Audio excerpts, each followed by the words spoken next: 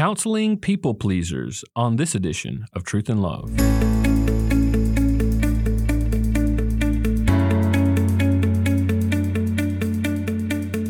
I'm Dale Johnson, and you're listening to Truth and Love, a podcast of the Association of Certified Biblical Counselors, where we seek to provide biblical solutions to the problems that people face.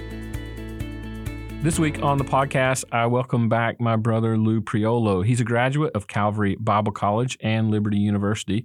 He holds a doctorate of divinity from Calvary University. He's been a full-time biblical counselor since 1985, and he's the author of several books, including The Heart of Anger, Pleasing People, and most recently, Loneliness, along with several other titles.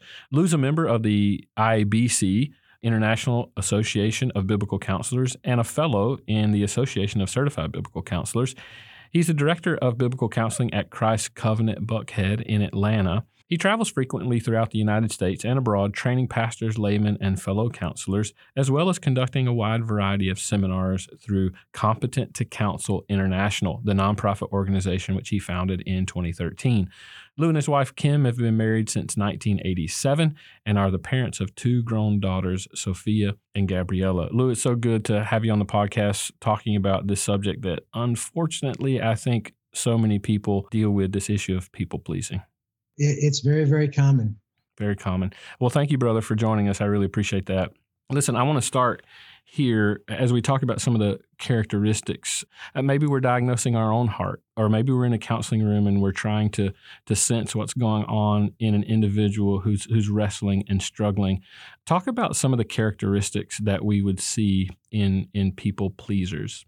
Let me begin, Dale, by saying, we can hear people's words and we can see their actions, but we really can't see their heart. Man looks at the outward appearance, God looks at the heart. And so as counselors, we basically have to ask them questions, right? Proverbs 20 and verse 5 says, counsel in the heart of man is as deep waters. A wise man draws it out.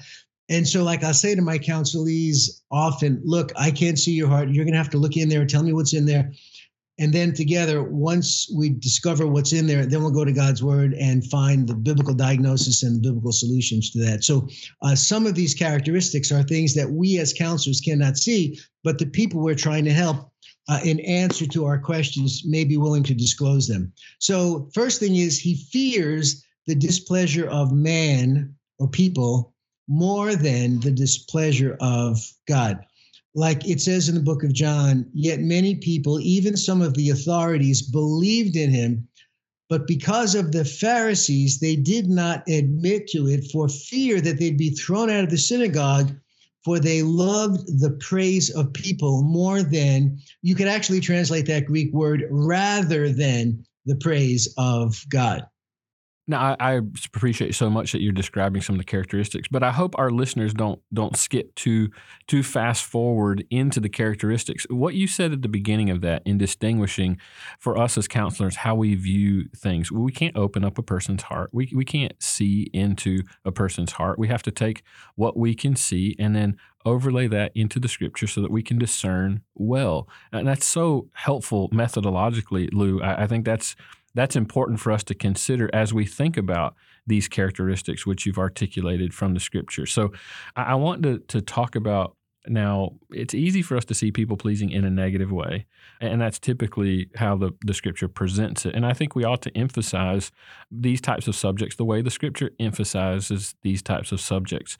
But I want us to consider, is it ever right for Christians to try and please people? Yes, Dale, it absolutely is. And in the second chapter of the book, I hit that right at the beginning of the book. And I give 6 circumstances in which it is right for us to try to please people. So, number 1, it is lawful to please men or people to the extent that such people pleasing is not the leading principle of conduct or primary motive of your actions, but rather is subordinate to the love of God and love of neighbor. Second, it's lawful to please people to the extent that the establishment of a good name for the cause of Christ is your motive. I mean, the Bible says a good name is rather to be chosen than silver or gold, right? If you want to be a church officer, a deacon, or an elder, you're supposed to be above reproach. So there are times in which, depending on our motives, it's a good thing for us to want to have a good reputation. It's lawful to please man to the extent that the Bible commands you to please, honor, and obey your parents, your rulers, your superiors. It's lawful to please people to the extent that the Bible allows you to please your spouse, right? He was married, cares about the things of the world, how he may please his wife. She was married, cares about how she may please her husband. It is lawful to please people to the extent that you are to become all things to all men whom you are attempting to save for Christ. And then finally, it's lawful to please people by denying yourself the use of your Christian liberty so as not to put a stumbling block before a weaker brother. If listeners could understand what you're trying to describe here, a lot of times biblical counselors sort of get this label as if we're one-sided on several issues. And what you're doing here, Lou, is so helpful in helping us to see the dynamic of the Scripture. That's the language that I use quite often to show how the Bible helps us to see how to do something in a proper way, motivationally, and then how to retract from it or how to refrain from sin by pursuing the same thing in a selfish manner. And that's exactly what you're trying to describe for us here. Now, we've talked about some of the right ways, or as you considered it, lawful ways to please people scripturally. Talk about some of the dangers. We're certainly more familiar with that part in biblical counseling, but talk about some of the dangers of being a people pleaser. Well, inordinate people-pleasing brings you into bondage by enslaving you to every man you desire to please. I mean, as Christians, we perform on the stage of one, right? God is our audience. And if we try to please people more than God, then we become a slave to all the people that we're trying to please, when it's a lot easier to please one person than to please 1,000 or 100 or however many people, are around us. Yeah, I love that. And sometimes our people pleasing leads us into such futile and vain pursuits. I want you to talk about that for a second. Why do you see this pursuit of people pleasing as an exercise in futility when we try to please people too much? Why it is impossible to please people. First of all, it's fruitless to try to please people because each person is different, and therefore by pleasing some, you will inevitably displease others. It's unrealistic to please people because their selfishness distorts their thinking and raises their expectations above that which you can reasonably fulfill. It's futile to please people because most people are unregenerate and believe you to be foolish and strange. It's unreasonable to please people because even amongst Christians, judgmental attitudes and critical spirits are too prevalent. It's pointless to try to please people because even Jesus Christ, the perfect man, did not please everyone. It's useless to try to please people because people are fundamentally incapable of being pleased by anyone or anything other than Christ. That's such a phenomenal point, Lou, where you're using Christ and that people were certainly not pleased with him. I think that's a good warning to us, a caution even, as to how often we try our best to please people, but how often we fail, even when we give all of our efforts to doing something like that. It becomes a futile pursuit. I want you to talk about the biblical alternative. What is an alternative to being a people pleaser? Yeah, this is really the heart of the book. Like the first half of the book basically convicts the stew out of you. It helps you realize in how many hundred ways, dozens of ways, you're a people pleaser. And then the second part of the book talks about how to correct the problem. And fundamentally, the solution to being too much of a people pleaser is to train yourself so that in every decision you make, you think about what is pleasing God. So the put off is pleasing people. The put on is pleasing God. In every decision, what does God want? What will please him? What would the Lord have me to do? So it's a matter of sort of retraining, in a sense, your conscience, which for many of us have been programmed by our upbringing, because, our culture says we have to please people. And then to train our conscience to think in terms of what does God want me to do? What will please God? And then to make the decisions more on the basis of what pleases God than on what pleases man. They love the approval of man more than the approval of God is the way that word can be actually translated. And this is foundational. This is why we talk in biblical counseling so much about our aim is to help someone work through a process of sanctification in the counseling room. Our aim is to allow a person to live before the face of God, to do the things that please the Lord, because that's the way we were made as human beings. That's the aim that God gives us in the Scripture. This is not a secondary issue. This is not a peripheral issue. This is a foundational issue. And this is where we see the fallout when we desire to please people more than we desire to please the Lord. And this is something that's so helpful to discern and so helpful to keep in the forefront of our mind, as so many passages, Colossians 3:17, 1 Corinthians 10:31, remind us that everything we do ought to be done to the glory and honor and the pleasure of God. That's why we were made. So what are some of the benefits of being a God pleaser? Well, the first one is you only have one master to please rather than many, and one master is a lot easier to please than hundreds.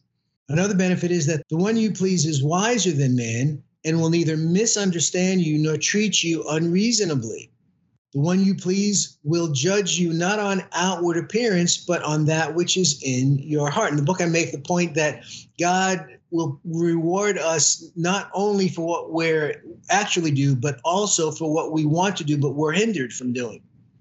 The one you please is not a respecter of persons. The one you please is immutable, unchanging, and will not be displeased with you today over something he was pleased with you yesterday, like so many of the people that we have to do business with. The one you please does not require you to harm yourself in order to please him, but is pleased only with those things that will ultimately lead to your own happiness. The one you please will not be influenced by talebearers, gossips, or false accusers. Neither will he be misled by misinformation. And I think there are a few more in the book as well. All those are so helpful. And you see what's happening as you're listening is you're building our discernment, Lou. You're helping us to discern the way the Scriptures do, not based on a cultural lens or a measuring stick, not based on our upbringing, not based on what's societally approved. You're helping us to see through the lens of Scripture on how to approve these things.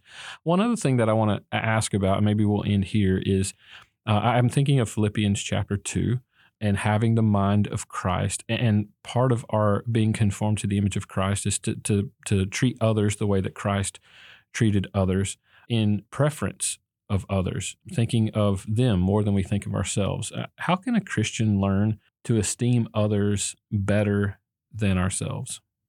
I think it's important to look for specifics. I mean, obviously, there are things in which, as we evaluate ourselves, we know that God has gifted us in, right? Like whether it's counseling or some kind of athletic ability or musical ability, but to look for the things in other people that are praiseworthy and commendable, sort of like the Philippians 4:8 list, right? Whatever things are true and honest and just and pure. Well, think about those things in terms of the people around you. What are the things in these other people that are true and honest and just and pure, that kind of thing? Whenever you see a quality in someone that is a biblical quality, a quality that the Bible says Christians should have, a portion of the fruit of the Spirit, or characteristics that an elder should have, or a characteristic of a Titus 2 woman, or a Proverbs 31 woman, to look for those things and to approve them. But Dale, the bottom line with this, and I think I end up saying this to a lot of counselees in a lot of different contexts. The greatest commandment is to love God and then to love your neighbor. The trick is to learn how to focus more on how I can love my neighbor. And who's my neighbor? Right? Whoever got in my path. You remember the Good Samaritan? To focus more on how I can love my neighbor than on how my neighbor is not loving me. It's real easy for us to get our feelings hurt, to respond sinfully, to be filled with self-pity, because we think to ourselves, well, I wouldn't treat someone that way, or what was he thinking? Doesn't he realize how hurtful that was? As opposed to, wait a minute, he's a sinner, I'm a sinner. I really need to focus my attention not on how he didn't love me or she didn't love me, but how does God want me to love him? What are his needs? What are her needs? And how does God want me to meet those needs, to minister to him, to minister to her?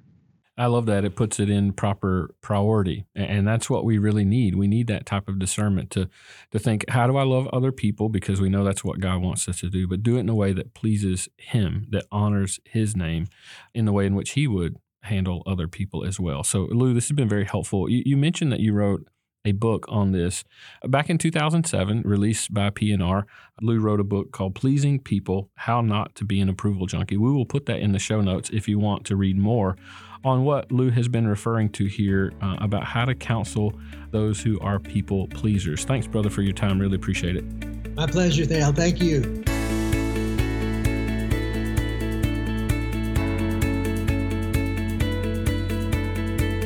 You're listening to Truth and Love, a podcast of ACBC.